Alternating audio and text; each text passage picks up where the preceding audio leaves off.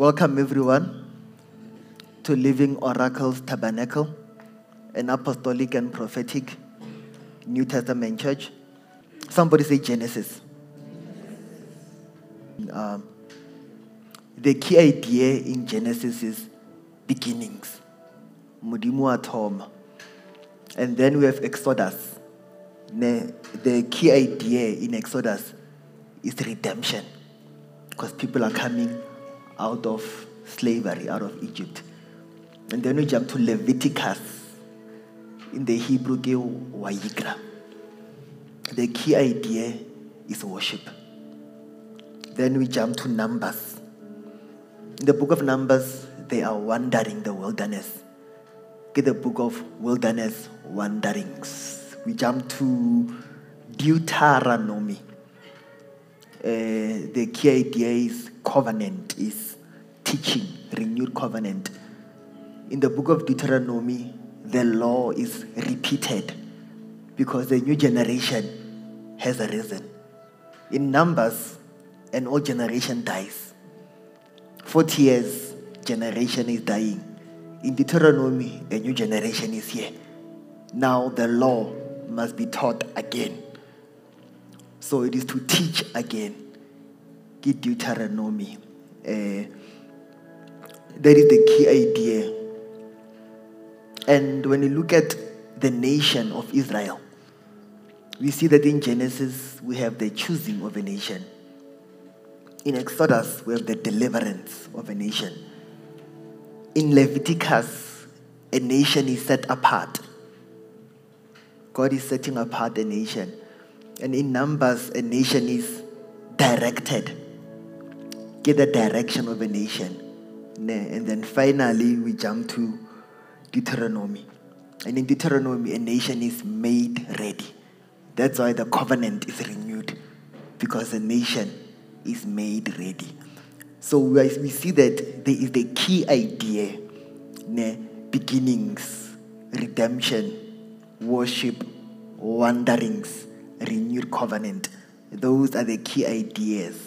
And then we look at the particular nation. And I know when I say nation, it's a hot topic the past 2 weeks. I won't even touch that. And when you look at the nation, in Genesis, the nation is chosen through Abraham. In Exodus, the nation is delivered through Moses. In Leviticus, the nation is set apart through Aaron and the priesthood. In Numbers, the nation is directed by the pillar of cloud and the pillar of fire. And then in Deuteronomy, the nation is made ready by Joshua. Then we look at the people. You understand? In Genesis, the people are prepared. Get the preparation of the people. And then we go to Exodus, the people are redeemed. We go to Leviticus, the book of worship, the people are taught. So we see that teaching is an invitation to worship. You understand? The worship leader is the teacher, because it is teaching that invites us to worship. You understand? We are not led by worship in a song. We are led by worship in instruction. We unfold the nature of God. And the revelation of God is an invitation to worship. That's why the Levites were the priests, not the musicians. You understand? The musicians were not Levites, but some of the Levites were musicians. You understand? So the qualification was not music. The qualification was priesthood. And then those who were priests, who were teaching, then started to use song. So we see that in the book where people are taught is the book where people are set apart. And in the book where people are set apart, that's where we learn worship. So it's a set apart lifestyle. Worship is what happens during the week. Then in Numbers, the people are tested. In Deuteronomy, the people are retaught. There's a reason I'm saying this. Then we look at God. And we're going to look God in 3 dimensions. We're going to look at the person of God. We're going to look at the role of God. And then we're going to look at the command of God. And when I'm talking about Godhead, we're talking about the Trinity. Now let's let the cat come out of the bag. The word Trinity does not appear in the Bible. We are aware. Before someone gives you a headache, we are very much aware that the word Trinity does not appear in the Bible, but the concept does. Symbol, we are aware. We're not emotional about that. We're not going to fight over the word. Give us a better one. Many a times people enter into debates with people who have no positions. Sometimes when someone is questioning you, before you defend your position, wait, tell me your position first. Because what ends up happening, you are being grilled, but you don't know what you are standing for. It is clear what I believe. What is it you believe? And then I can respond in kind. But I am not there. Can you get into a little bit of apologetics? So we're going to look at the Godhead. And by Godhead, I mean Father, Son, and Holy Spirit. So today, I have prepared about 90 verses. About 90 verses. 90. And it's important that we look at the testimony of Scripture in this regard. We might even look at one only, who knows. But it's important that the testimony of the Scriptures begins to speak, and that our understanding of this vital concept is based on what the Word says. It's so important. So, we are going to look at these verses. And the way I'm going to do it, I'm going to highlight about 9 attributes. Attributes or characteristics, things which make God, God. Attributes which belong only to God. And then we're going to contrast that with each and every person of the Godhead, so that our understanding of the Godhead flows from the concept of the person of God. You know how few believers actually even know who God is? How few believers even understand the concept of God, but the believers. That's the problem we have. People don't know the God you worship. Jesus says to the Samaritan woman, you worship, but you know not what you worship. So we have what you call ignorant worshippers.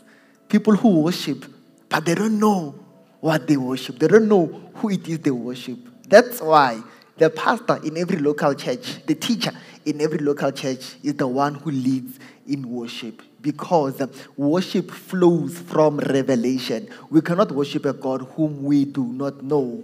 You understand? But once we understand that He is holy, you understand? And from that understanding of holiness, then we worship. We ascribe righteousness unto Him. So when we worship God, we don't worship God out of a perspective of our experience with Him, out of a perspective of what He has done. There's room for that. Give thanksgiving. There's room for that. It is praise and stuff like that. But there is a place beyond His relationship. There is a place beyond His performance. Beyond His performance in your life. Beyond your testimony. There is a place beyond what He has done and what He has not done. There is a place beyond His actions. A place called His essence. A place called His being. So there is a place beyond the hand of God, the heart of God. And then we press on into that most holy place whereby we worship Him not because of what He is about to do or what He has done or what He is doing. Not to confuse the kingdom of darkness. Sorry, let us now confuse the enemy. Let us now make a noise that will shake hell. There is a place beyond any of that where none of those things matter.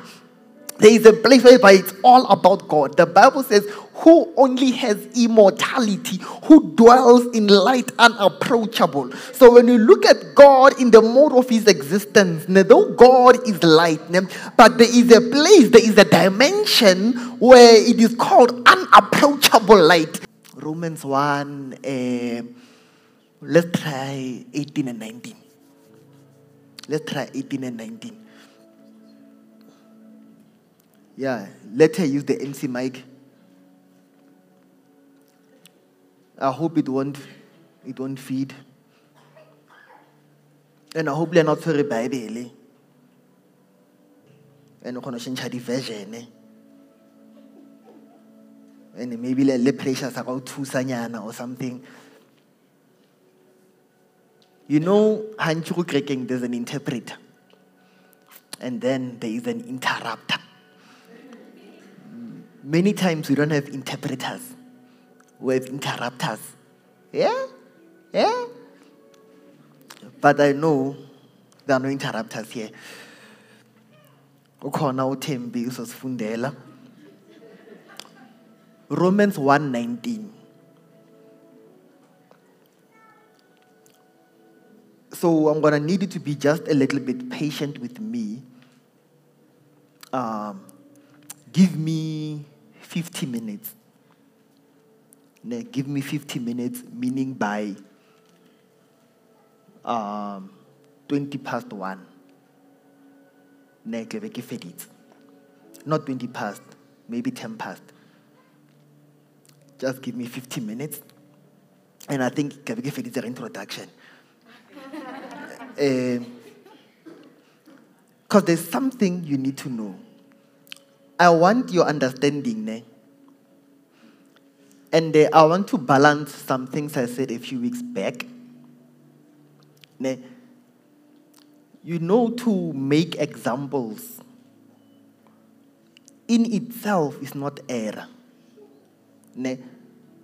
And I just need to balance this because I know sometimes you need to give context to statements. Because also say a statement is so,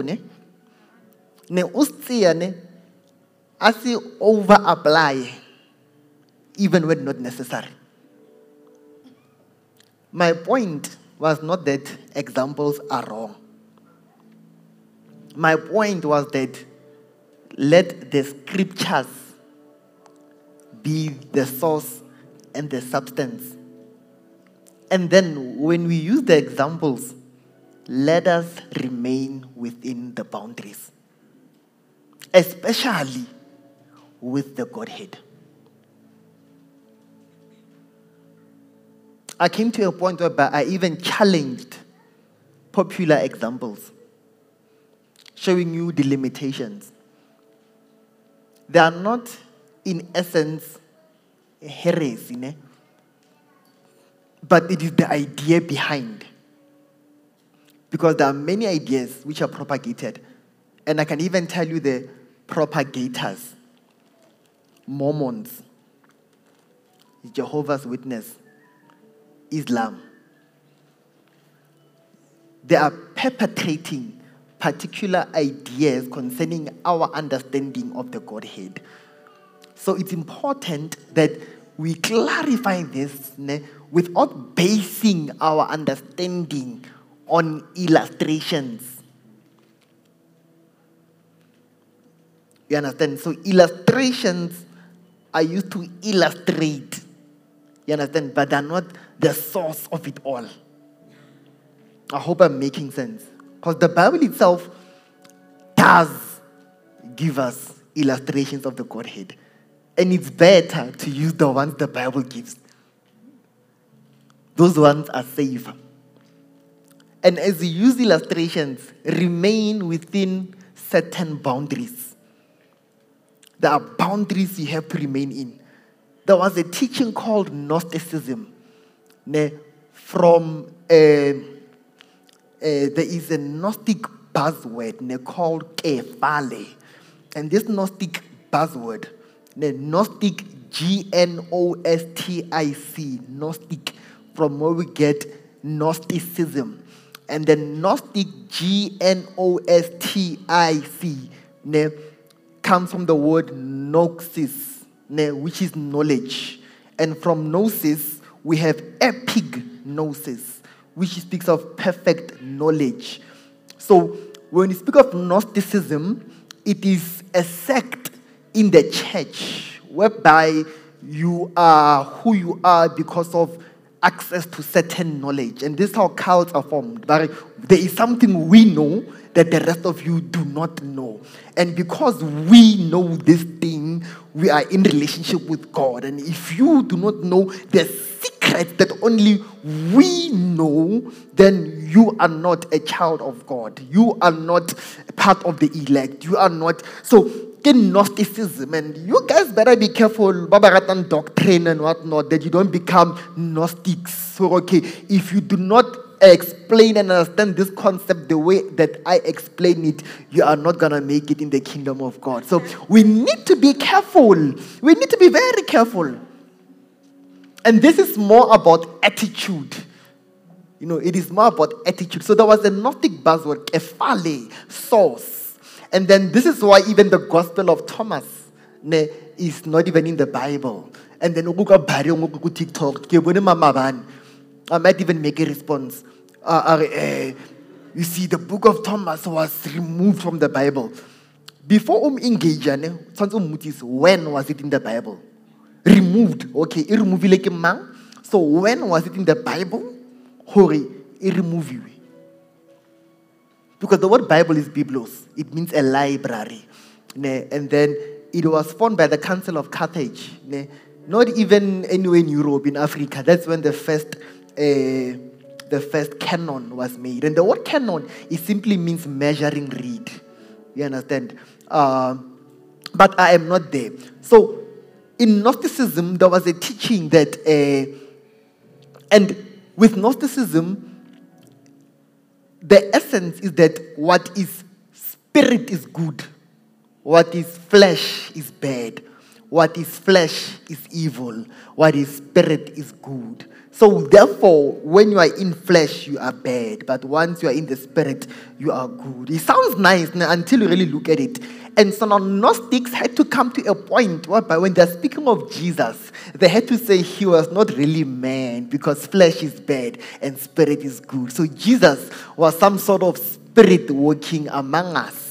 And so now this was a prevalent teaching even in the days when the apostles were there.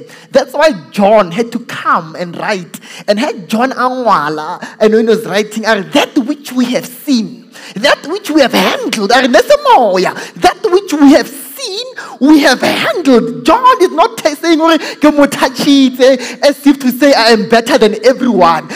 We have handled him because he was flesh. That which we have seen, that which was from the beginning, that which is of the word of life. So that's why John, the way he is speaking, that's why John, right now in the world, there is the spirit of truth and there is the spirit of error. And now you need to know that there is the spirit of Antichrist.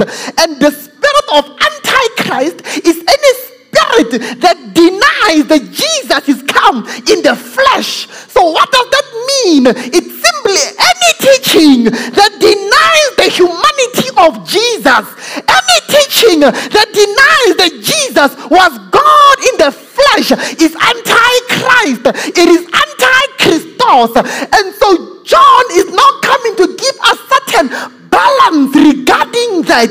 So we need a proper and healthy concept of the Godhead if we are really gonna know God, if we are really gonna worship the God of the Bible. And we need to get to a place whereby when we break down such concepts, they inspire such awe, they inspire such fear, they inspire terror in us that we break out in appreciation, we break out in worship when the attributes of God are broken down for us, because with knowledge we ascribe righteousness to him.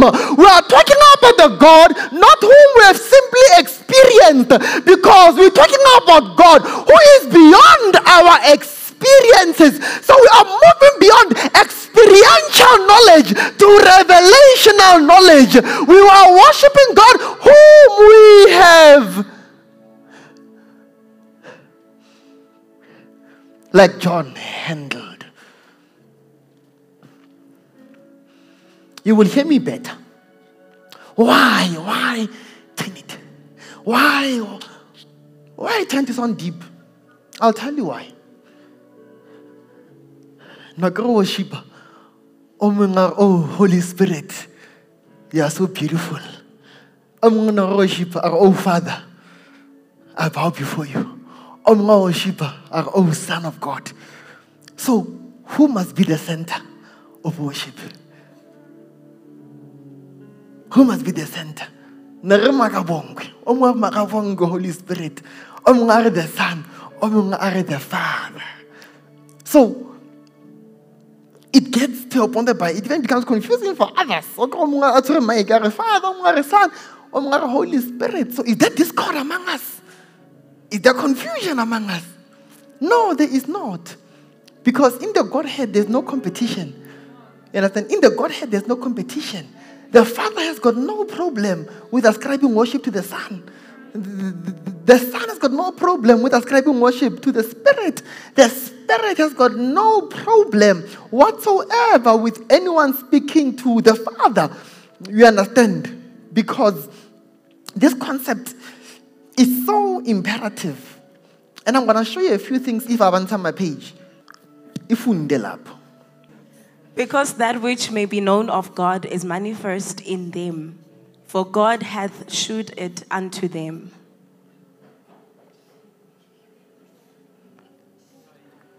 Notice, next verse. For the invisible of things of him from the foundation of the world are clearly seen, being understood by the things that are made, even his eternal power and Godhead. So there is that word, Godhead. Notice in this portion, Paul is using both God and Godhead in the same reference. So, verse 19 again, for that which may be known of God. I want you to understand something. There are things which may be known of God. There are things which will never be known of God. So the Bible is clear that which may be known of God. So I want you to know that we can only know God to a certain extent. We can only know God to a certain limit. So God has even placed limits and boundaries to how we will ever comprehend him, to how we will ever know him. This is me trying to make sense of this verse as I speak about it. In fact, words are not even doing justice to this concept. Therefore, that which may be known, it is more like that which is possible to be known. So now this verse is simply trying to say that we can never get to a place whereby he is fully known. But the Bible has given us enough to know him. Has given us what is sufficient to know him.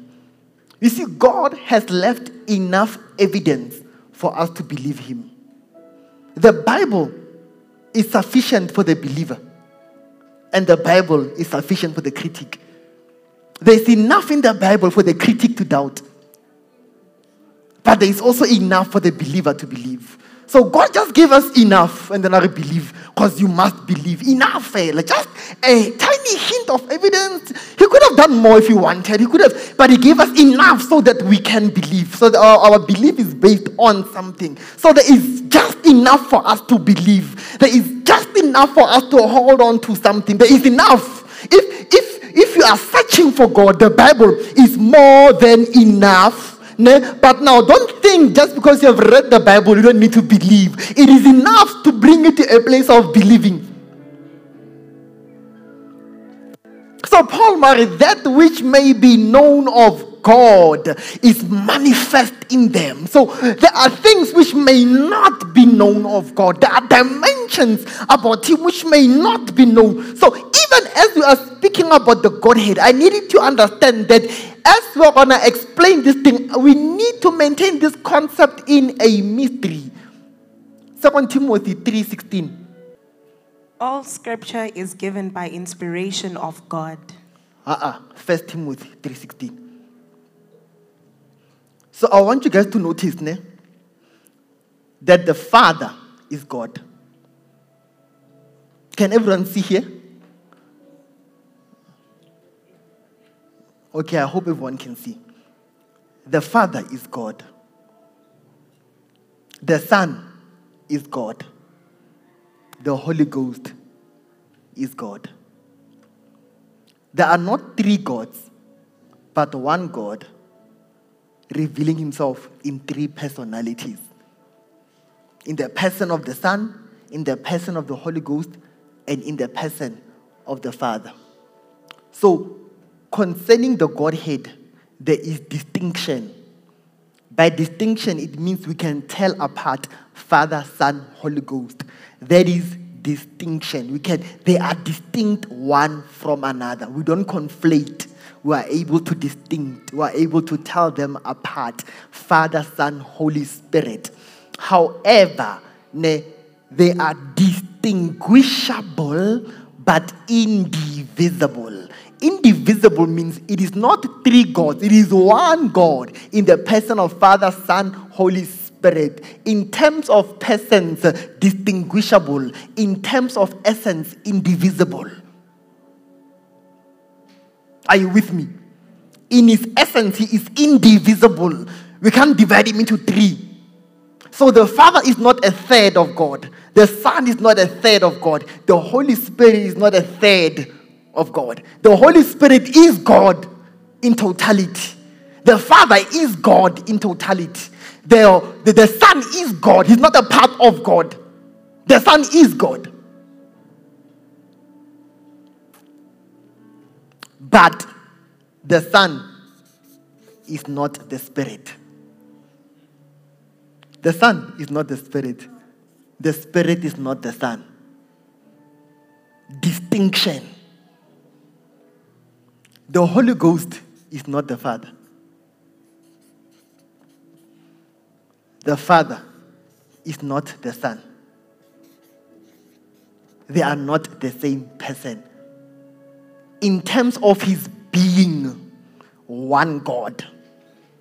In terms of his expressions, three persons in the Godhead. So, this is the mind-boggling revelation. It is something mankind never fully understood. It took Jesus, the Son, to come so that men can truly appreciate God in his essence. Because it will only take a person in the Godhead to come and explain the Godhead. It will only take the Godhead to explain the Godhead. And then Jesus made some claims. He made some difficult claims. And believe me, Bible ke badile. And I believe you make Bible ke badile. And even the things I'm going to say today, even the things that I am saying, I'm saying things I am certain about. And as certain as I am about these things, I am in wonder and in awe. Because I'm in a place whereby I understand it. And the more I understand it, the more I don't understand it. And the more I don't understand it, the more I get it.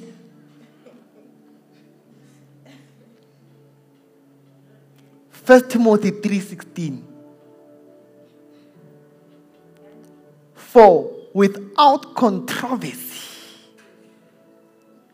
great is the mystery of godliness.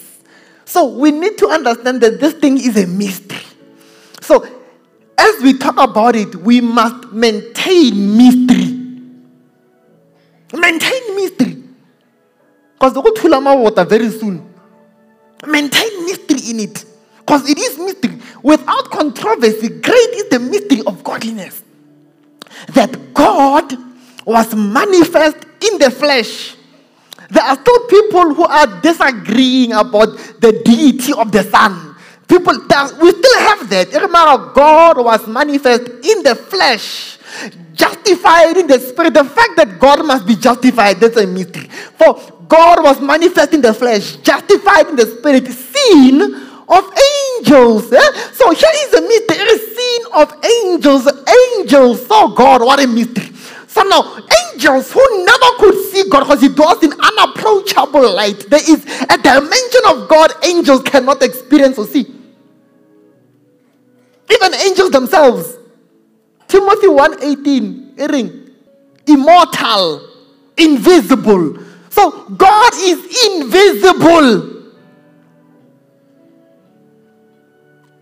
Invisible. Without controversy, great is the mystery of godliness. God was manifest in the flesh. Sin of angels. So I want us to uphold the mystery. That's why Paul said, that which may be known of God was manifest in them. For the invisible things, Romans 1, 19, 20. Verse 20, Romans 1. For the invisible things of him from the foundation of the world are now clearly seen, being understood by the things that are made, even his eternal power and Godhead. So now is Paul trying to tell us, if you look at the things that are made, you can now start to understand the things which are not seen, even his eternal power and Godhead. Is Paul trying to tell us that if you are looking at creation, the creation of God can explain the mystery of the Godhead? Is that what Paul is trying to tell us?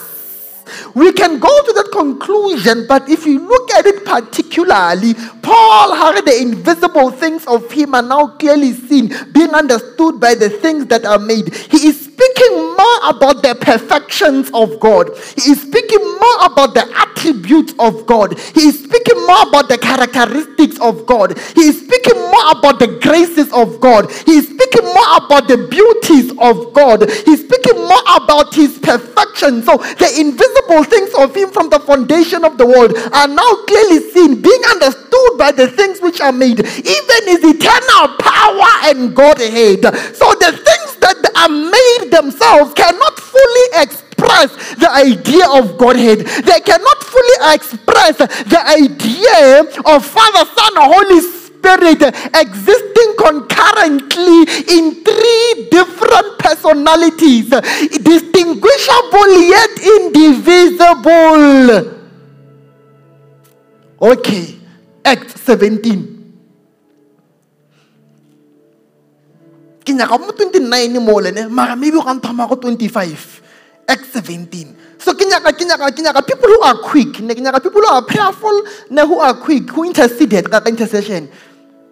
Neither is worshipped with man's hands, as though he needed anything, seeing he giveth to all life and breath and all things, and hath made of one blood all nations of men. Aha!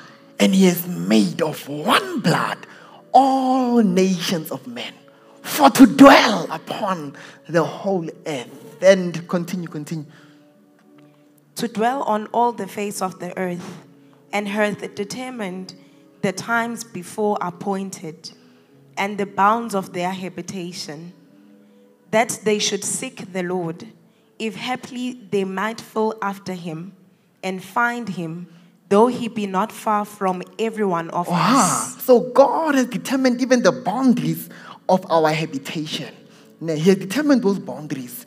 And then so that man can seek after him, if haply we feel after him, though he is not far from every one of us. He. For what?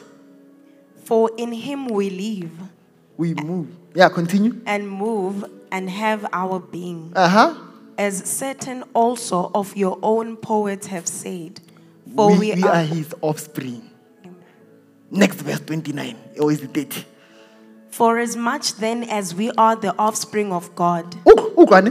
For as much then as we are the offspring of God, we ought what?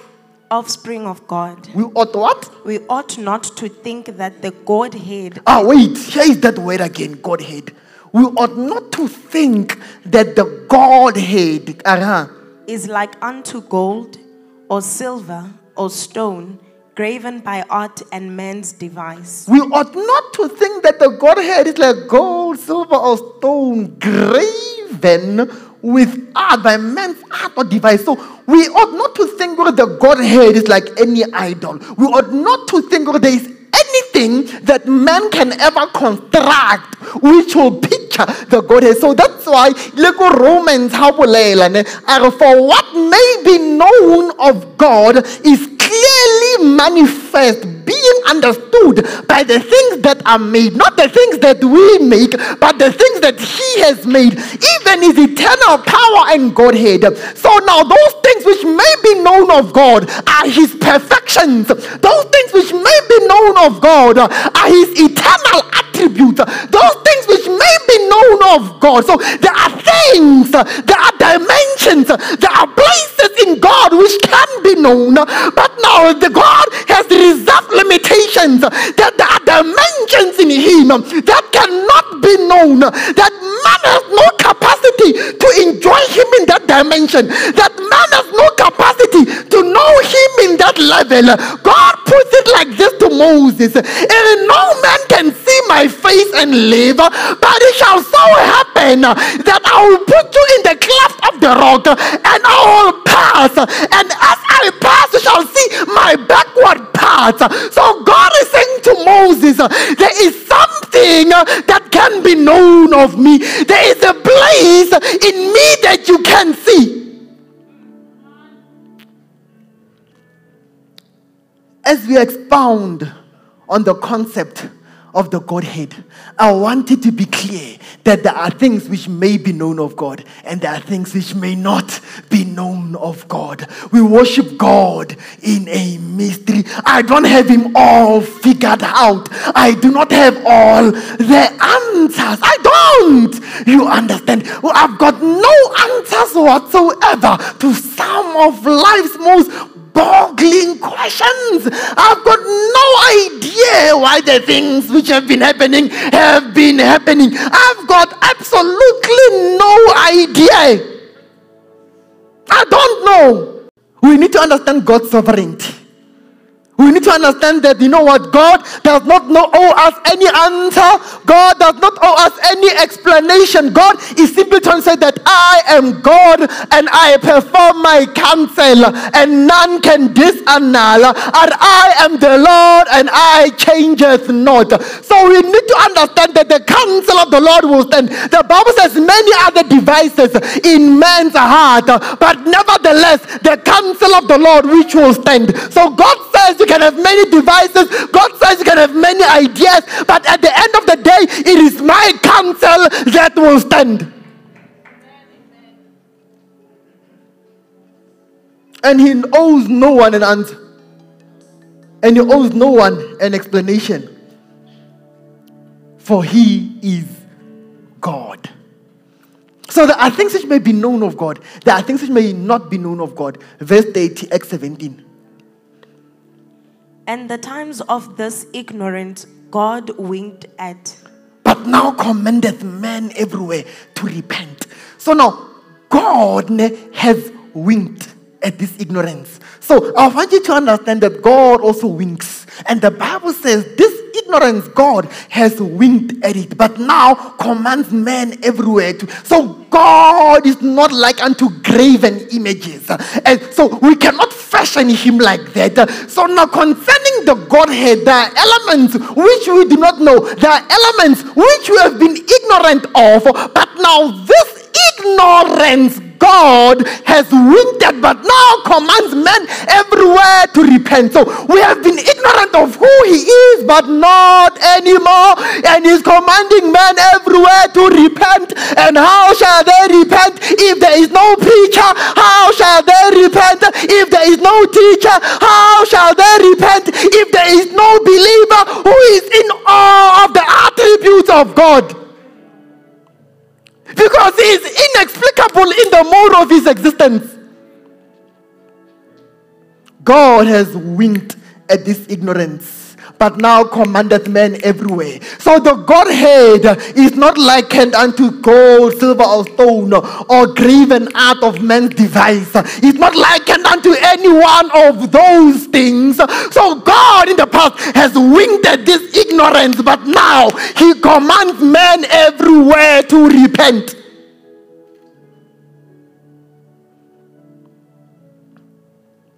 Colossians 2:9.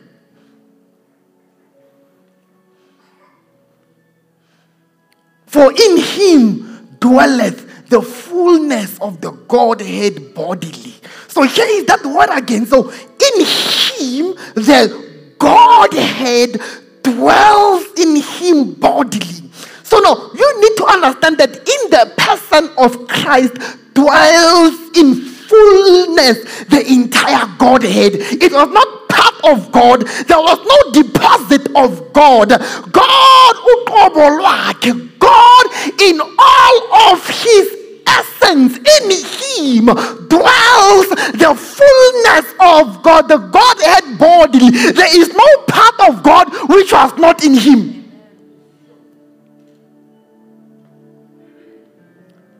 There was no part of God which was not in him.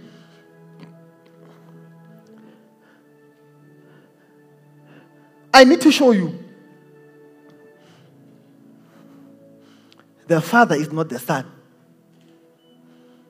The Son is not the Holy Ghost. The Holy Ghost is not the Father. But the Father is God. He's not part of God. He is God in his fullness. The Son is God. The Holy Spirit is God. One God. This is what the Jewish people call the Shema. Deuteronomy 6:4. Hear, O Israel. The word hear, get the word Shema. From where we get Shama, a prophet. Hear, O Israel, the Shema, the hearing. This is something Israel must hear. Hear, O Israel, the Lord our God is one God. So we only worship one God. So I want us to know that we need to maintain monotheism. As we are speaking about the Godhead, the Trinity, we are maintaining monotheism. We do not have three gods. It is one God who has revealed himself in three persons, and no one was able to explain this mystery to us. It took God himself to give us this revelation. It took God himself to give us this mystery. So in God's creation, there are similitudes and there are types of this Godhead. And as we look at similitude and type, types and shadows are wonderful tools when you understand the doctrine. Because you don't take the type too far. You don't take the shadow too far. People are looking at the shadow in darkness and they are lost in the darkness of the old. But as we are tracing the shadow, we trace the shadow with light until we come to the substance. So the shadow must bring us to the substance. We must not get stuck in the shadow. We need to come to the substance. I'm praying to God. What is Greek right now? I'm praying to God, or what? Because there is so much I need to explain going into the classical languages. But I'm not here for a theological discourse. I'm here to inform people's faith. You understand? I'm here to inform people's faith. So I'm wrestling, I'm wrestling within me. I'm wrestling within me. So where can we go? So we see the Godhead, Romans 1:20. Ashile Godhead. Colossians 2:9, Ashile Godhead. Acts 17:29, Ashile Godhead. That is the word the Bible uses. The Bible does not use Trinity. The Bible uses Godhead. However, it's okay to say Trinity. Nothing wrong with it. It's not error to say Trinity. Agree, Bazalan? It is not error to say Trinity. So we see the first three in Genesis 1. And when you look at the first 3 in Genesis 1, now we're talking about the language of redemption. And wait, see, as I'm about to do this, I'm going to offer a quick 45-minute lesson on types, shadows, symbols. Because a symbol is not a type is not a shadow. We have types, we have shadows, we have symbols. And then we have riddles, we have parables, we have proverbs, we have allegories, and then we have dark speeches. Those are also not the same thing. I'm going to offer a discourse in that before I say what I'm about to say. Because I know some prelude champion is going to take this. Guys.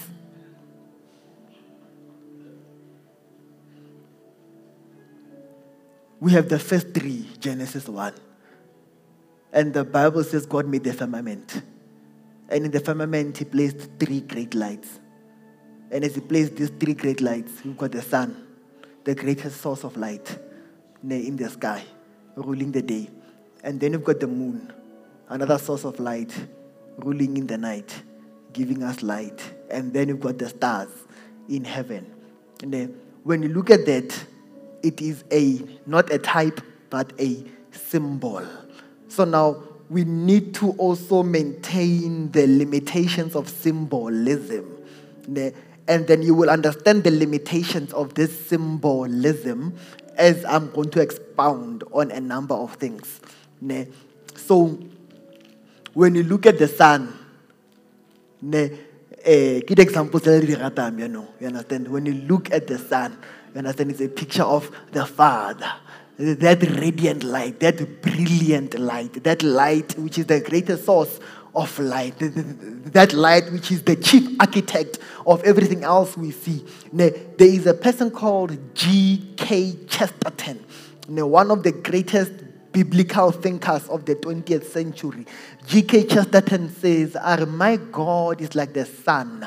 You cannot bear to look at him, yet without him, you can see nothing else. These are thinkers, G.K. Chesterton.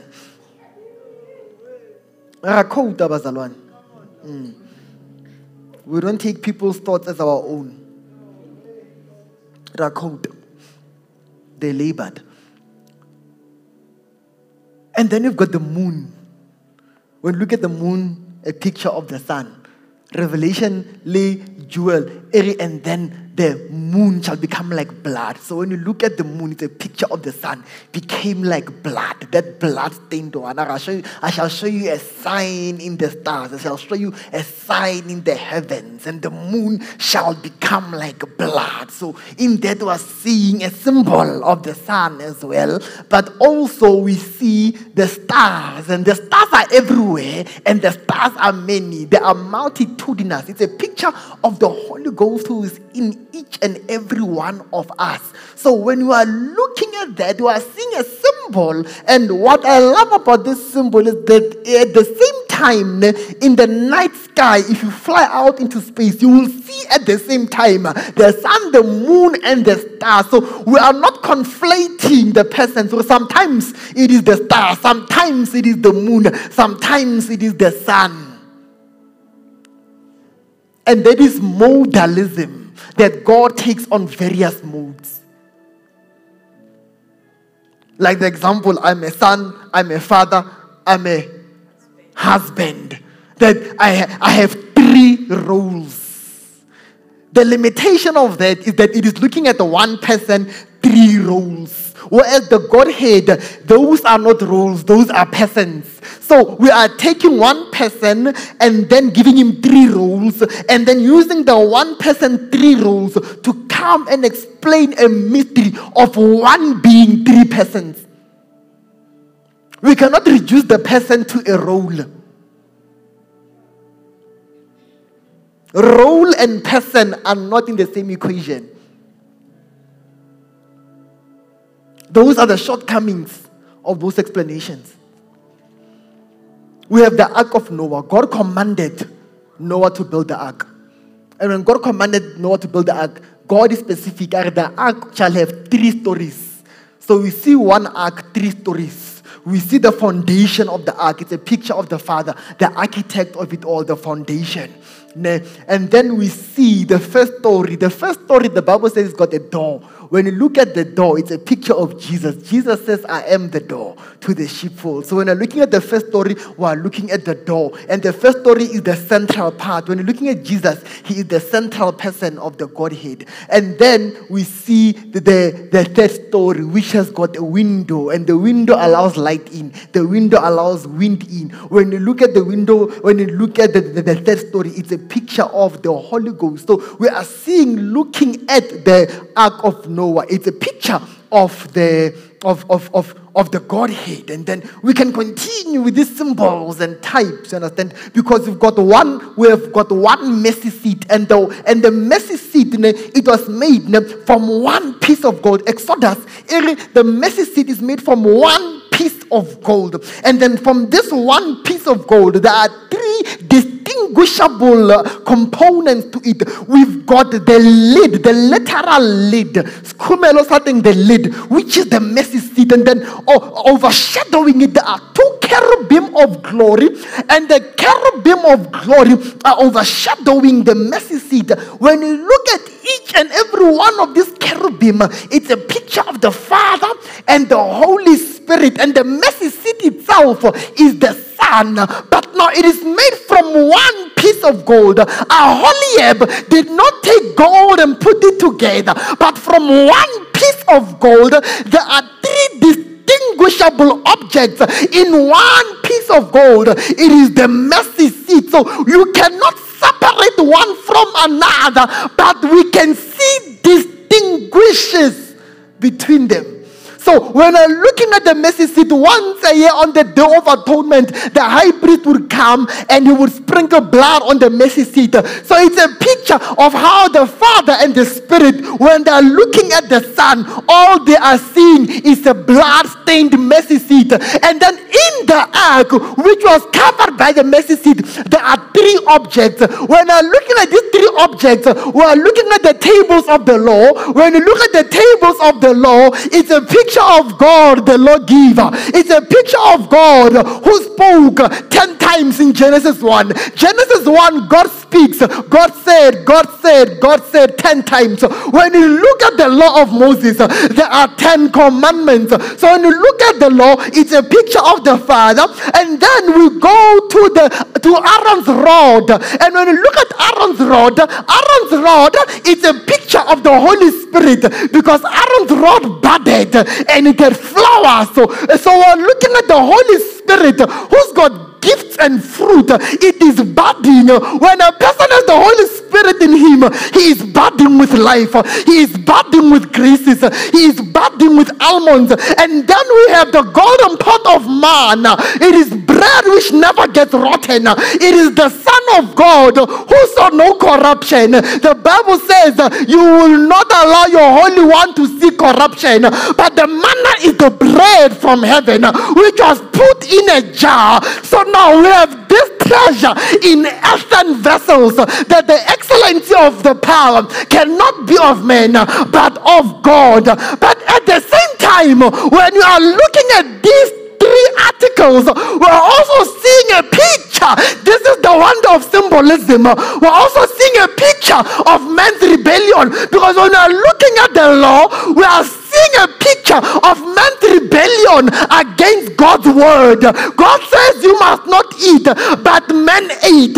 So now when we're looking at the law, it is man's rebellion to God's word. And then we have Aaron's rod. Aaron's rod, we see it in the picture when people were rebelling against the priesthood, God's leadership. When the sons of Korah, they said, you are taking too much upon yourselves, Aaron and Moses. We can also hear God. We are also children of God. And I want you to know that Korah is a cousin to Moses and Aaron. Hey, we were praying together. Now you think you are better than us. We are also Levites. We are from the same ancestry. We also hear God. We are also priests. You think you are better? Well, we're all sons of God here. Korah. Sons of Korah. Rebellion.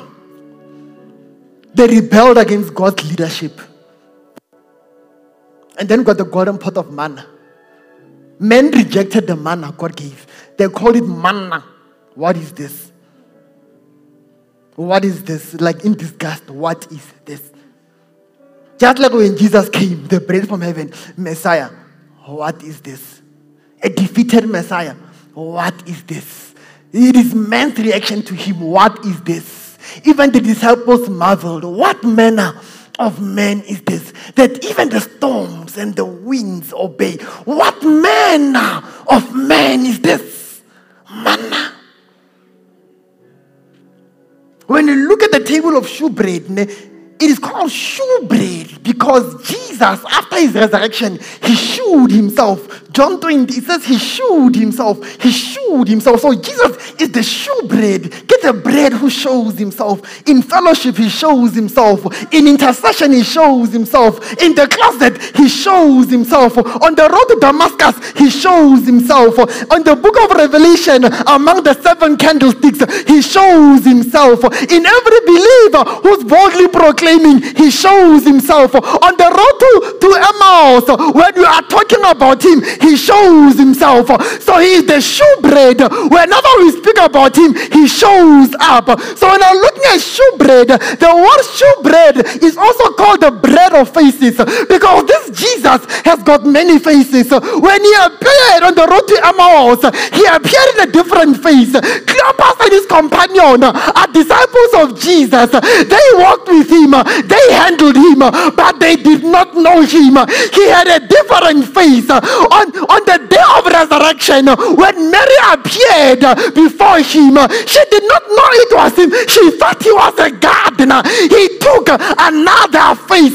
He is a man of many faces. So when I'm talking about the shewbread, it's talking about Jesus, a man of many faces. Get the face of an eagle, the face of a lion, the face of an ox, and the face of a man. He takes on many faces. That's why in Song of Solomon, his face, his cheeks are like a bed of spices. When you look at the cheeks of Jesus, that's what the facial expressions are. Your face is like a bed full of spices because he takes on many forms. He's got many facial expressions. He's got many emotions. When I'm looking at this Jesus, one day he wept. He's got bread which has many faces. When you look at this Jesus, one day he is angry and upset. When you look at this Jesus, one day he is in agony and in torment. When we look at this Jesus, one day the Bible says he was full of compassion. When we look at this Jesus, another day he is bold. He is the bread of faces. He is the shewbread. But this shewbread was bread which had many holes, was bread which was perforated. So when you're looking at this bread, it is bread with many holes, which speaks of Jesus, one with many holes, one who has been pierced by his friends. He is the perforated bread. So in the golden pot of manna, we are seeing Jesus.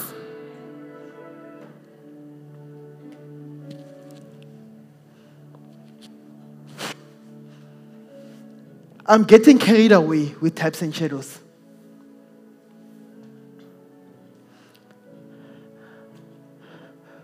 We have one tabernacle of Moses, 3 dimensions.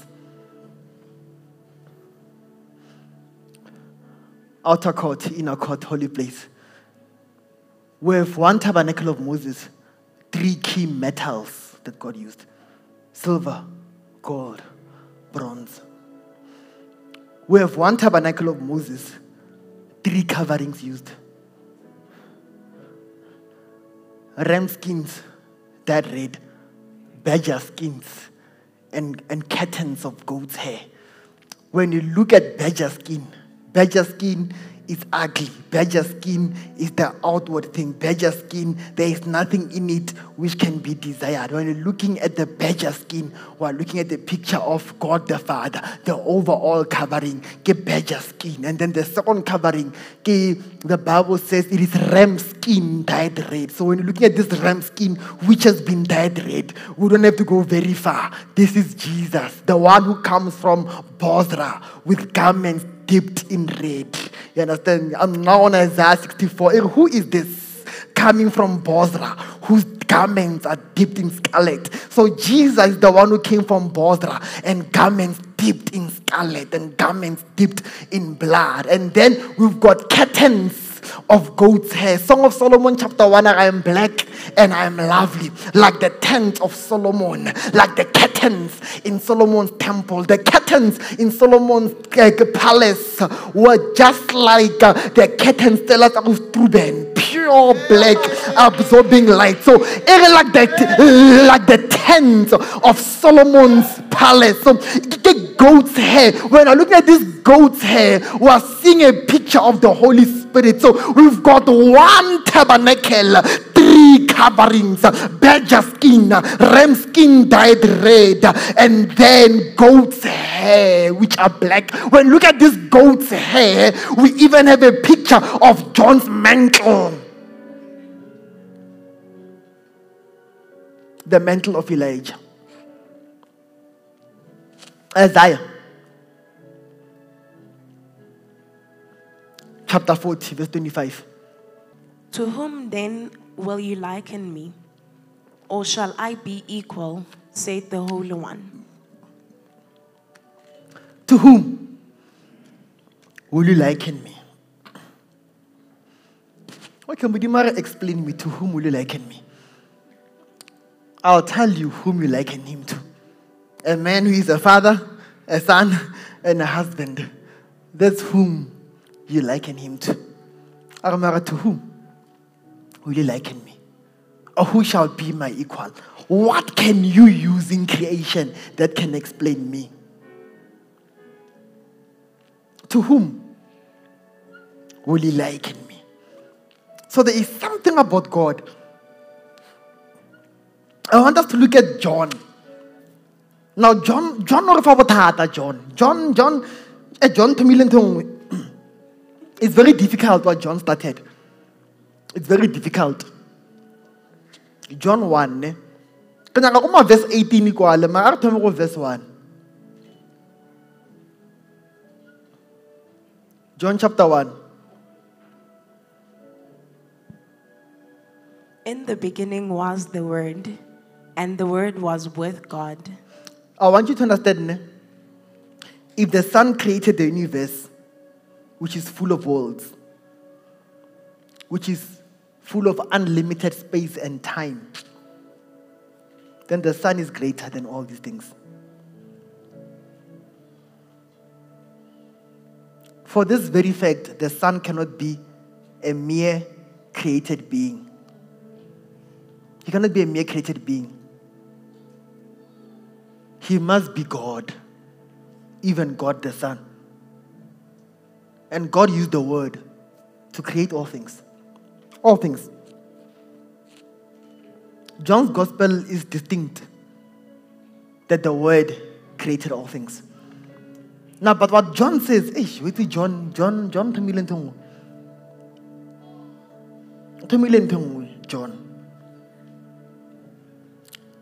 Yeah, Balamo. And the Word was with God. In the beginning was the Word. Okay. In the beginning was the Word. That is eternity of being. I want you to understand that the Word, Jesus, is eternal in his being. Prepare, ne? He is eternal in his being. There are 8 major doctrines which are here. 8 major things. John Agali. I can imagine John writing the book of John.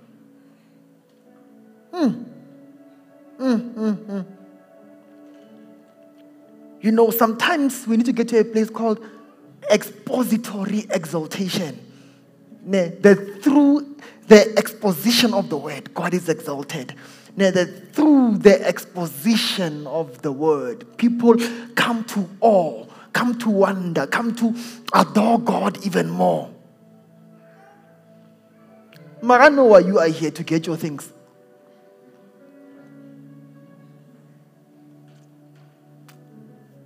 That is eternity of being.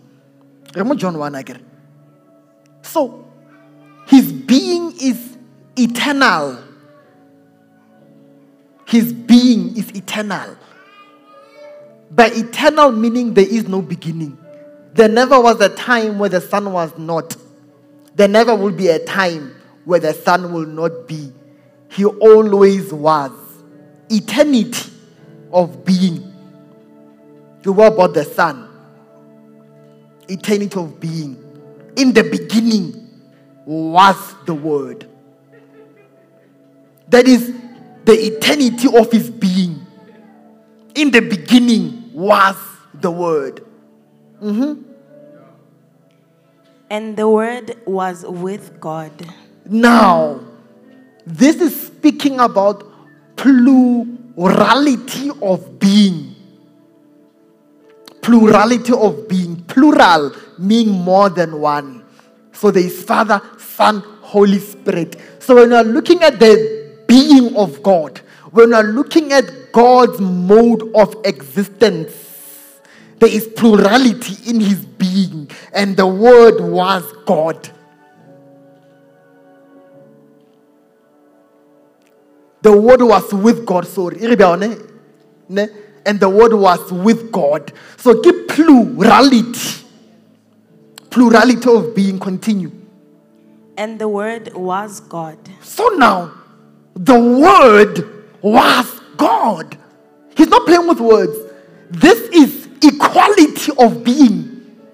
So, he is equally God with the Father. The word was God. The word was God. So, in the beginning was the word. This is eternity of being. That he is eternal in his own being. There never was a time when he was not. The Father was not born and lonely and made the Son. The Father never existed outside of the Son.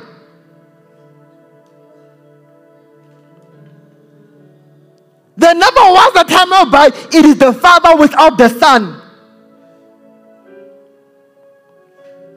We can add nothing to God. We can take nothing from God. Listen, our worship adds nothing to him. Our worship adds nothing to him. Our ridicule removes nothing from him. I want you to understand how minuscule your worship is.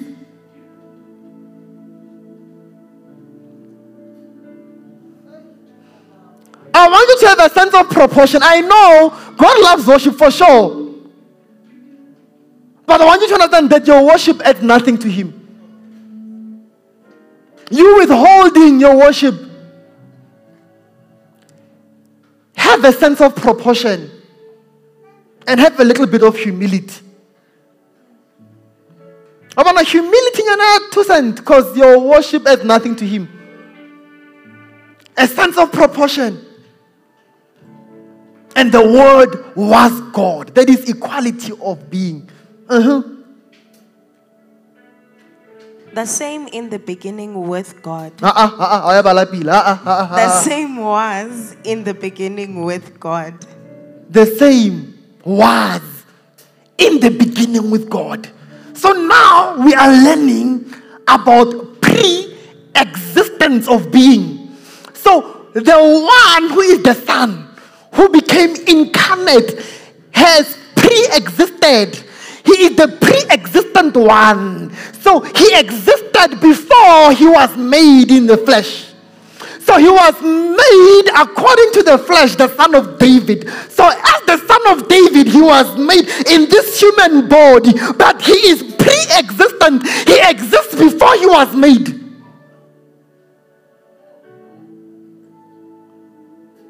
And this is the kenosis story. This is him. He made himself of no reputation. Because when he makes himself of no reputation, the uncreated one must now have a body that is created.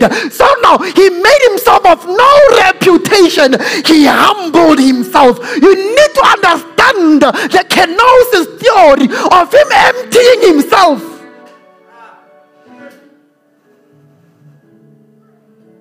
He made himself of no reputation.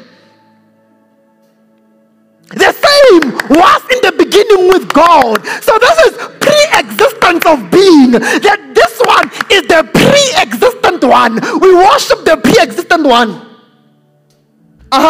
Eri. All things were made by him. All things were made by him. This is omnipotence of being. That this one is omnipotent. He's got the power to make everything. All things were made by him.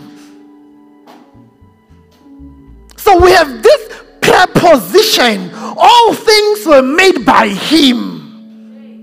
Not a proposition. Parts of speech. This preposition. All things were made by him.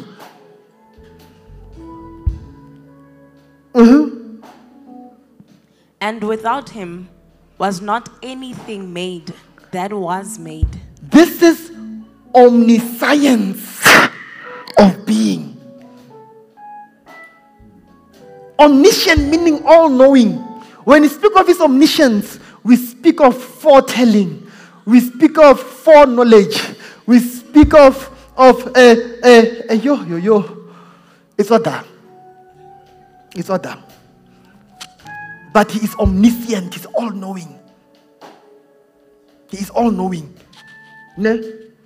Continue alone, ne? In him was life. In him was life. And the life was the light of men. That lighteth every man that entereth into the world. This is omnipresence of being. You know what this verse says?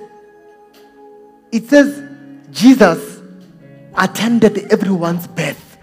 When you were born, this is the life which lights everyone who is born. So Jesus, he is in every place when every man is born. That's why when the Bible says he knows all men, when you were born, when you were conceived, he is the one who breathed that breath in you so that all exist. He is that one. I know that doctor spanked your bum when you were born, but he is that one who breathed. So now in him was life, and the life was the light that lighted every man that enters the world. So as every man enters the world, he is there. So now even when he was in the womb, and John is older than him, when John was born, as he is in the womb, he was lighting John as he comes. That's why John, when Mary comes into proximity, the Bible says, and the baby leapt. And the babe laughed, and he was filled with the Holy Spirit. John is the only person who was born filled with the Spirit. The Bible says, and he was filled with the Spirit while in his mother's womb. Among those who are born of a woman, there's a reason none greater than John. Why? Because while in the womb, the Holy Gagato came in while he was in the womb.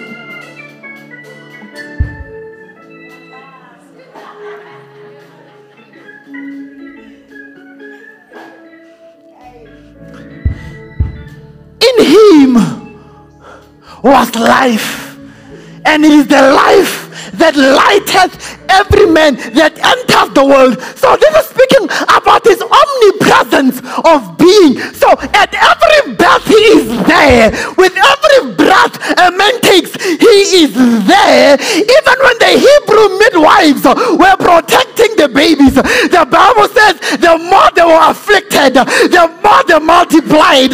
Jesus was the one multiplying as the women were in travail.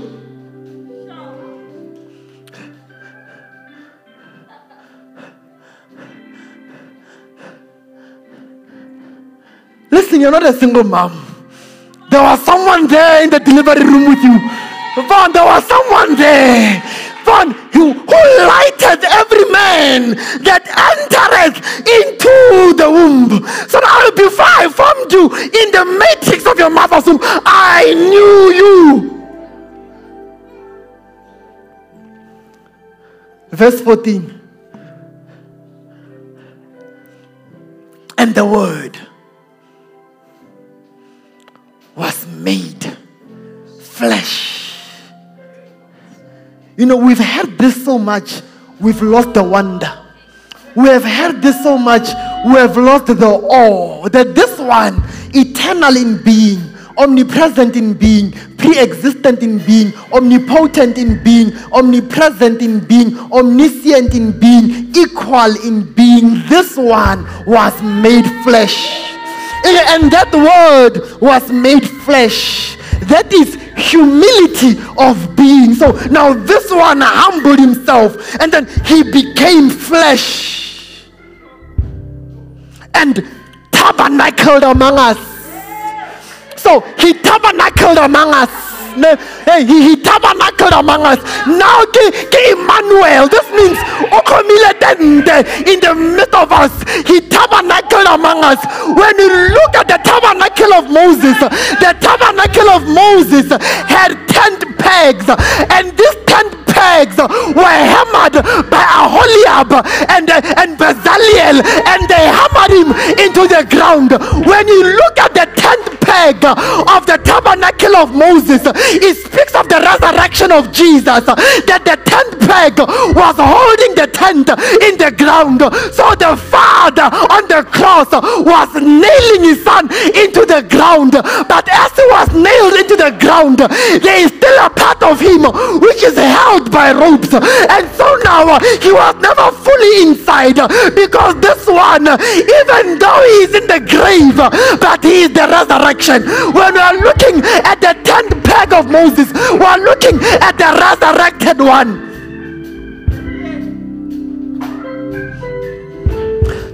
He was tabernacled among us. So he put on a tabernacle, and he was tabernacled among us, and we beheld his glory. We beheld his glory. We beheld his glory. The glory as of the only begotten of the Father, full of grace and truth. For the law came by Moses, but grace and truth came by Jesus Christ. Verse 18. Verse 18. No man has seen God at any time. The only begotten Son, which is in the bosom of the Father, he has declared him.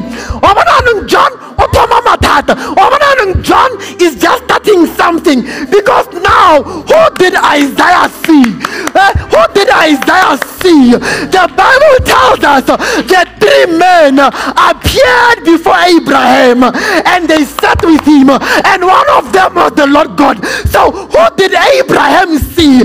The Bible says, and then one day the angel of the Lord appeared before Manoah and his wife, and then the angel of the Lord received worship, and he received the sacrifice, and when the offering was burning, the Bible says, and the angel of the Lord did wondrously. So now the angel of the Lord performed the dance when Samson was born. When the sacrifice went up, something happened to the angel of the Lord. When the sacrifice went up, the angel of the Lord and the smoke became one. He did wondrously. So now that word is Ola, and that word Ola, it means to ascend. Get a burnt offering. But that word Ola, get the same word we find with El Olam, the Most High God. So now when the angel of the Lord ascended on high, he did wondrously, but he received worship. Who did Manoah and his wife see? The Bible says, in the year that King Uzziah died, I saw also the Lord sitting on a throne, high and lifted up, and the train of his garment filled the entire place. But who did Isaiah see? Because John is telling us something. And no man has seen God at any time save the only begotten, and he has declared him. I declare unto you that the Son is Yahweh. I declare unto you that the Son is Adonai. I declare unto you that all they saw was the Son.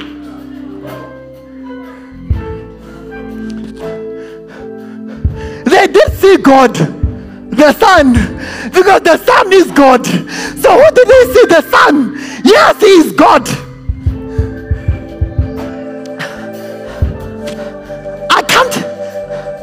I can't go into this because John told me something. Galatians 4:4. You see, even the Bible shows recognition and distinction in the Godhead. The Bible says, and when the fullness of time was come, God sent his only Son, made of the woman, made under the law. So now we are seeing clear distinction in the Godhead. And when the fullness of time was come, God sent forth his Son. That word Gohuyos, God has sent forth his Son. When the Kairos was full, he sent forth his Son, made of a woman, made of the law, but the Son is made of none. So the Bible recognizes distinction. John 10:36. I hope Barabela, John 10:36.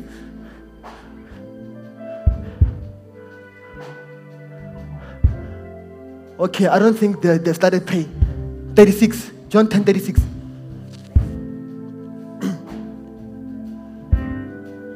Say ye of him whom the Father hath sanctified and sent into the world, thou blasphemest, because I said, I am the Son of God. Okay, Siso, can you give this mic some volume?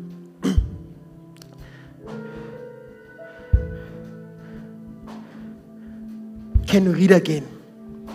Say ye of him whom the Father hath sanctified. Okay, say ye of him. This is Jesus speaking about himself in the first, second, and third person. Because there are 3 persons in the Godhead. Now, I say ye of him, referring to himself, the first person. Say ye of him. In the second person, whom the Father, third person, talking about him, the primary person. Say ye of him, whom the Father hath sent, and hath sanctified, and sent into the world. Thou blasphemest, because I said I'm the Son of God. Jesus is showing us distinction. He whom the Father has sent into the world. So there is distinction in the Godhead. Mudimu ntshware in 8 minutes to conclude the story. Ntshware Mudimu. I'm paying back for all the Friday services we never had. Hallelujah. All the Friday services we never had. Hallelujah. They're already canceling for Mahala. For Mahala, for no reason. For no reason. For no reason. 8 minutes. Look at this, John 14. I'm sure I already quote that if I had. John 14, 16 and 17. And then we're gonna do John 15, 26. These are verses I'm surely it's by heart. I'll be sad. I'll be very sad. Pray. And I will pray the Father, and he shall give... Wait, distinction. I, the Son, I will pray the Father. So the question there, then, if Jesus is God, who is he praying to? The Father. But why does he need to pray? Because he emptied himself and took the form of a man. That's why he needs to pray. He emptied himself and took the form of a man. He humbled himself to a point of needing prayer. So now, this is how he humbled himself. He made himself of no reputation. That, you know what, I have humbled myself. And I even submit to a mother. I submit to a woman. And so now, he humbled himself. So now he is praying. So if he is God, who is he praying to? The Father. That is the kenosis. He emptied himself. Continue. I will pray the Father. And he shall give you another comforter. So just so it takes a person in the Godhead to talk to us about the Godhead. And he will send another comforter. So Jesus is a comforter, another comforter. Because when Jesus came here, he came to comfort the world of sin. He came to comfort us of the sting of sin. Because man has forever been hiding from God. From the garden, when man heard God's voice, man hid from the voice. So God is now sending a comforter. That's why the book of Isaiah is a mini Bible. The book of Isaiah has got 66 chapters. The book of Isaiah is a messianic book. The book of Isaiah is a mini Bible. The book of Isaiah was written in two periods. The first half of Isaiah is 39 chapters, and then there is a long break. And then the second part of Isaiah is 27 chapters. When we look at the Bible, there are 66 books. The Old Testament, the first half of the Bible is 39 books. The first half of Isaiah is 39 chapters. And then we come to the New Testament. The New Testament begins with the ministry of John the Baptist. When you look at the second half of Isaiah, it begins with Isaiah chapter 40. Isaiah chapter 40.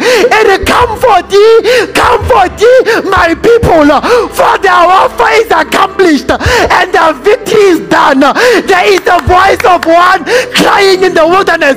So the second part of Isaiah begins with a voice crying in the wilderness.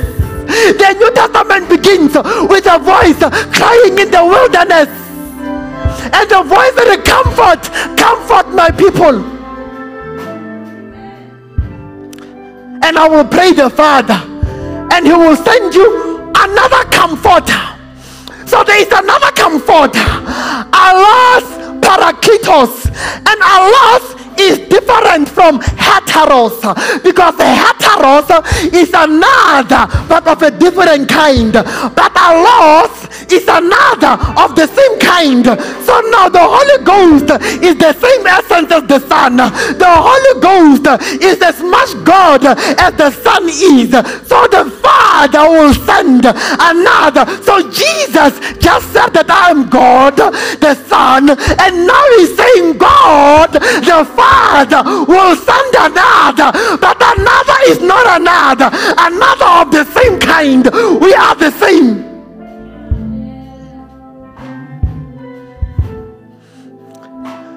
I will pray the Father, and shall give you another comforter, that he may abide with you forever. Next verse. And I don't deserve it, still you gave. Even the Spirit of truth, who will abide with you forever.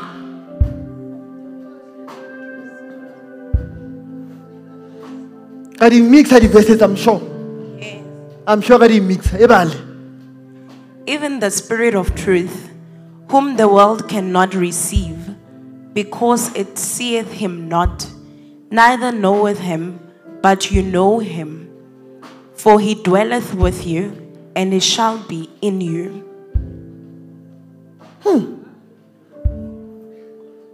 You know him.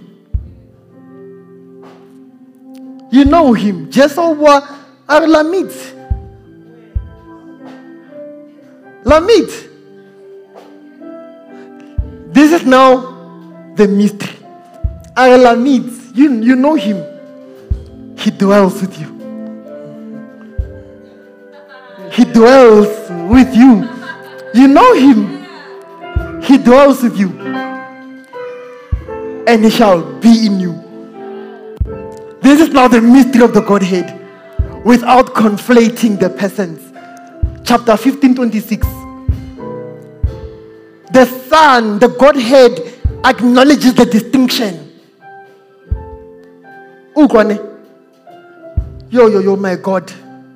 But when the Comforter is come, whom Notice, the Son recognizes that he was sent by the Father. And that the Holy Spirit was sent by him and the Father. The Son recognizes that. This is what I'm trying to show you in these verses. Bala. But when the Comforter is come, whom I will send unto you from the Father. 14 verse 16 kapil. Come on, quick. 14, 16. And I will pray the Father, and he shall send. I will pray the Father, and he shall send, and he shall give you. I will pray the Father, and he will send. 15:26. Come on, man, 15:26. But when the Comforter is come, whom I will send. Whom I will send. Whom I will send from the Father. Whom I will send from the Father. Even the Spirit of truth, which proceedeth from he proceeds from the Father, but he testifies of me. So now the Spirit proceeds from the Father, not who will proceed, not who has proceeded. He has not proceeded. He will not proceed. He proceeds. You see, you need to be forever filled. He never stops proceeding. That's why we need to remain filled. We need to remain filled with the Holy Ghost. There is the initial deposit when we receive him, but there is more than this initial deposit. There is called an immersion. There is called a baptism, a baptizo, whereby we are dipped in him. But it does not stop there. There is what we call remaining filled. So the Holy Spirit does not just come once, but it proceeds from the Father. So when you're in fellowship with the Father and the Son, he proceeds.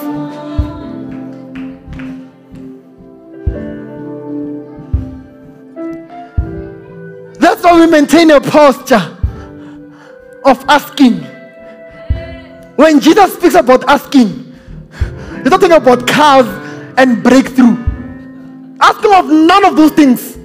Just are hitherto have you asked me nothing. And then he makes an example. In this example, which one of you, if your son asks you for fish, you'll give him a serpent? Or if he asks you for bread, you'll give him a stone? Who will do that? Who will do that? If you ask for fish, he will give you a serpent, because fish speaks of a harvest. But now this rod became a serpent for our sin, so that there can be fish, a harvest. Or if you ask for bread, he will give him stone. But now this one, the stone the builders have rejected, becomes the bread that the builders themselves can eat of and have eternal life. But Jesus in that, how much will the Father give the Holy Spirit to them that ask?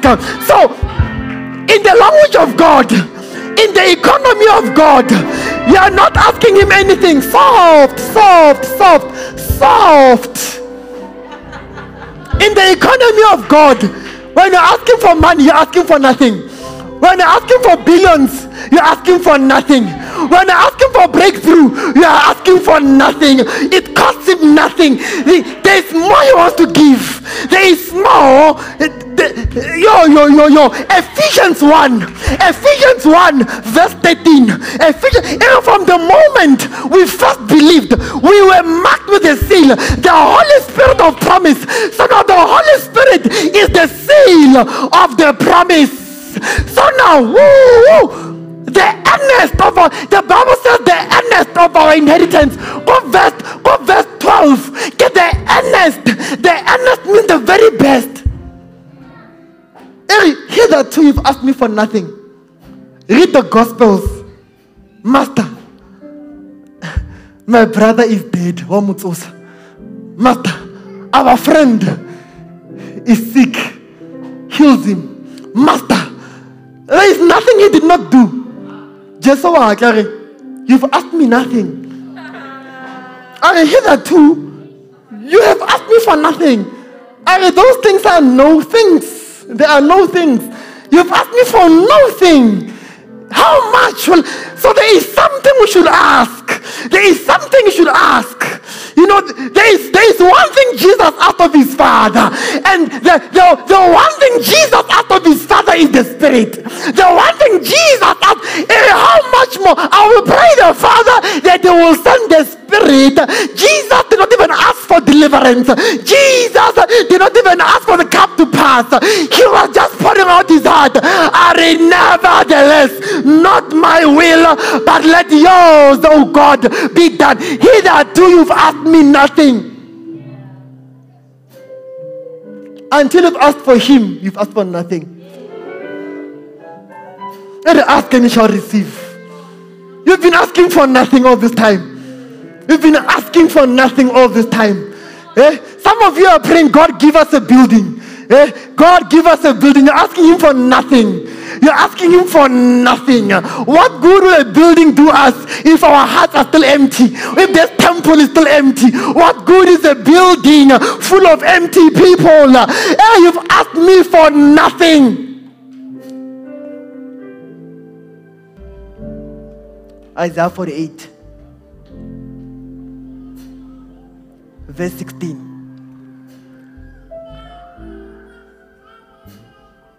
Come ye near unto me, hear ye this. I have not spoken in secret from the beginning, from the time that it was.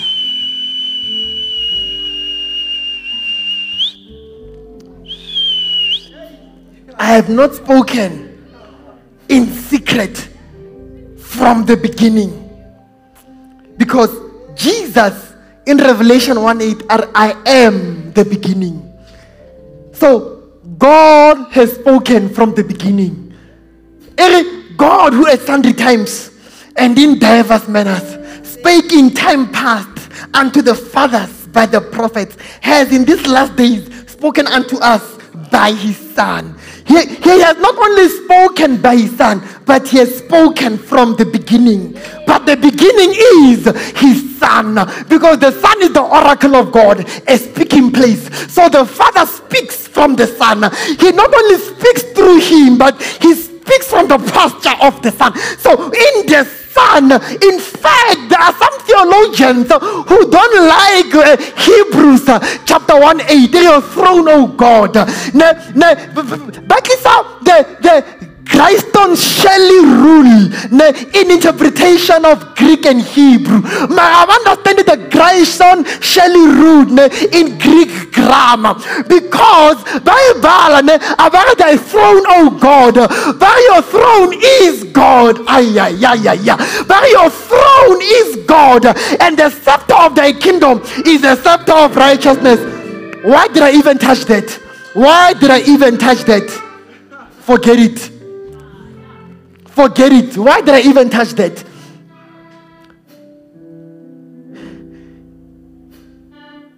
The beginning and the end. So the Son, I am the Alpha, the Omega. Is there a beginning? their beginning. Have I not spoken in secret from the beginning? So the Father was speaking from the Son. And all things were made by him. Without him was nothing made that was made. From the time that it was, there am I. Uk.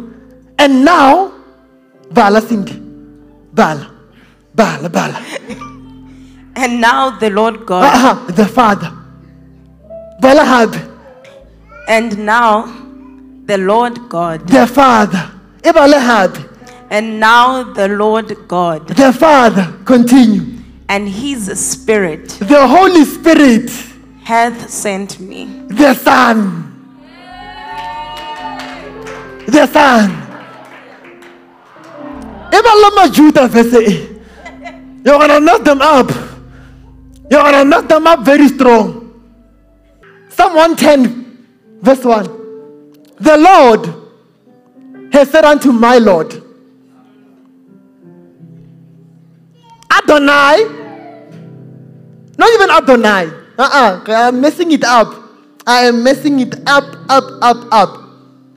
The Lord, Yahweh, has said unto my Lord, Adonai, sit thou at my right hand until I make thine enemies your footstool. So the Lord said unto my Lord. That's why Jesus, who think ye of Messiah? Whose son is he? But David's son. Then why then does David call him Lord? Why does David call Messiah Adonai? If Messiah is David's son, and then they want to take stones and stone him. And why does David call him Lord? Psalm 110. And whose son is he? Abraham longed to see my day, and he did. But you are not even yet 50, and you say you were there to see Abraham. 50 is a number of the Spirit, get a number of Pentecost. You are not even 50, and you claim to have seen Abraham. Hey, Baba, this holy thing is called child of the Holy Ghost.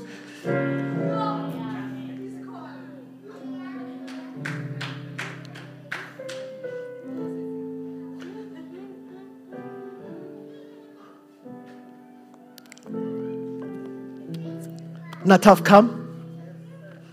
Na lady bula. Nataf come.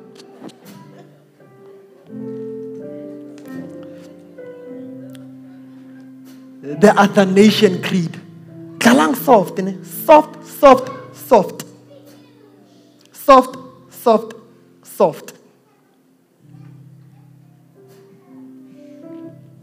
The eternal power and God. Timang mabone man.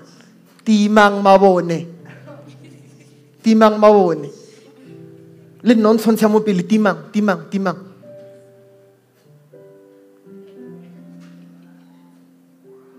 Timang mabone. Kamu lakas palakas ko. Timang mabone. Timang mabone. Are the lights?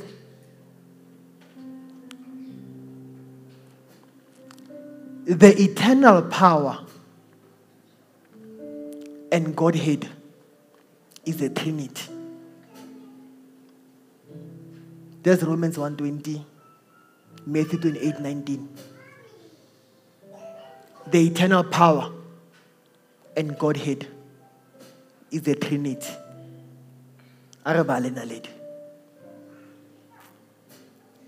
I think you're putting too much in a portion. But if you can separate, it's fine. What's a big font? It's a big font.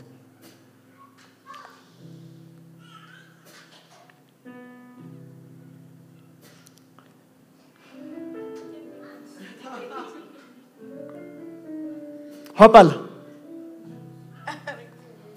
Okay, it's fine. Is it bigger now? Is it? Okay, it's fine.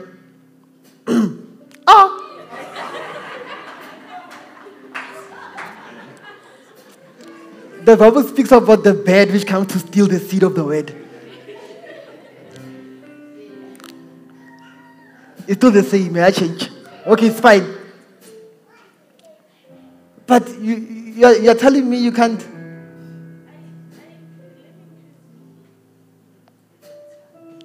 Okay, it's fine.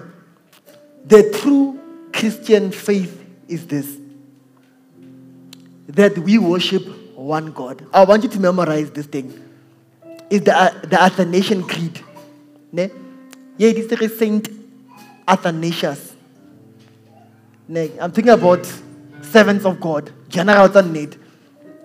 Ne? He solved this problem for us. In 500 AD, he dealt with Sabellianism, he dealt with Unitarianism, he dealt with tritheism, he dealt with subordinationism, he dealt with modalism, he dealt with polytheism, he dealt with Gnosticism. He dealt with all of these things in one blow. Even those who had no Bibles understood what is it that we believe. Get the Athanasian Creed. When a person got saved, Abara, welcome into my heart. They professed the Athanasian Creed. This is what we believe. Let me tell you something. Do you know that even if you do not accept Jesus as the Lord of your life, He is still the Lord of your life? Did you know that He is still the Lord of your life? You breathe by His mercy. He lighted every man that He is Lord over your life. It's when Paul was at the beach and he was with the elders of Ephesus, henceforth you will see my face no more. And they tried to restrain him. Hey, do you want to make me cry? Paul, do you want to make me cry? Do you want to make me sorrowful? And then there had to come a prophet from Jerusalem, Barge Agabus. At that time, they're in the house of Philip, the evangelist, who had 4 daughters who prophesied. But no. God had to take a prophet from Jerusalem, Barge Agabus. Though there are prophets in-house, sometimes we need an external witness. Okay, Agabus. And Agabus had this one to whom the belt belongs will not come back from Jerusalem. Paul, you wanna break my heart. Kwala story so, Cyril. But in that story, Paul, take care of the flock of God. The flock of God that he purchased with his own blood. Paul just broke theology more. God purchased the church with his own blood. And it was God's blood which was spilling. Paul. Eric say wool. Was going to mess up. The true Christian faith is this: that we worship one God in Trinity and Trinity in unity, neither confounding the persons nor dividing the substance. Not dividing the substance. For there is one person of the Father. There are not 3 fathers. Another, you see, now you're waking. Another of the Son. Another of the Son. And another of the Holy Ghost. So there are 3 persons. Are. Don't wait for me to say. But the Godhead of the Father, of the Son, of the Holy Ghost is all one. So there are not 3 Godheads, but there is one Godhead. It's all one. The glory equal. The glory equal. The majesty co-eternal. Such as the Father is, such is the Son, such is the Holy Ghost. The Father uncreated, the Son uncreated, the Holy Ghost uncreated. The Father incomprehensible. We cannot comprehend this thing. That's why Romans 1:19. That which may be known of God is manifest. The Father incomprehensible, the Son incomprehensible, the Holy Ghost incomprehensible. The Father eternal, the Son eternal, the Holy Ghost eternal. And yet, there are not three eternals. It's a mistake, externals. Yet there are not three eternals or infinities, not three uncreated, not three incomprehensible, but one incomprehensible. So there is only one incomprehensible. So likewise, the Father is almighty, the Son is almighty, the Holy Ghost almighty. And yet there are not three almighties, but one almighty or omnipotent, because omnipotent means almighty. So the Father is God, the Son is God, the Holy Ghost is God. Yet there are not three gods, but one God. For like as we are compelled by the Christian verity to acknowledge every person by himself to be God or Lord, so we are forbidden by the Christian faith to say that there are three gods or three lords. The Father is made of none, neither created nor begotten. The Son is made of the Father. Oh, no, I'm even ahead of myself. The Son is of the Father alone, not made nor created but begotten. Hold it. Balamara, hold it. Hold it. I'm telling you how to do those examples you like making with this limitation. The Son, the Father is made of none, neither created or begotten. The Son is of the Father alone. Of the Father. He is of the Father, not made, not created, but begotten. No, not made, not created, but begotten. Ari. The Holy Ghost is of the Father and the Son. Neither made, nor created, nor begotten, but proceeding. So we see the Son is begotten, not of the Holy Ghost, but of the Father. We see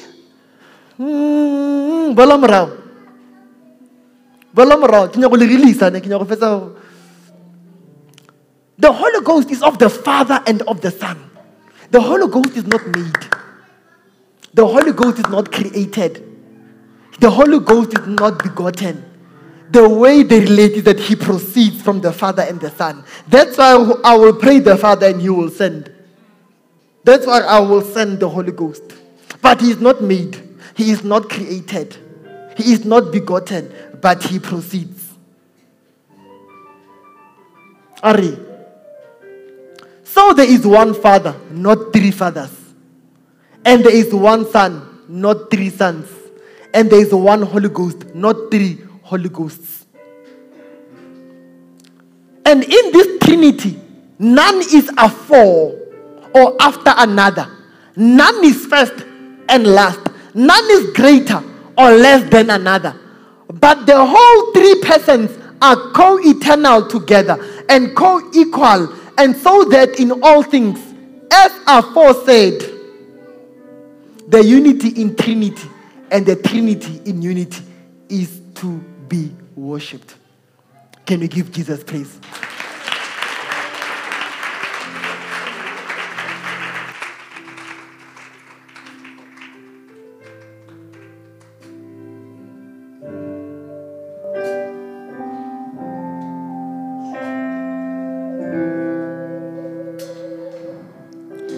Before I spoke a word, you were singing.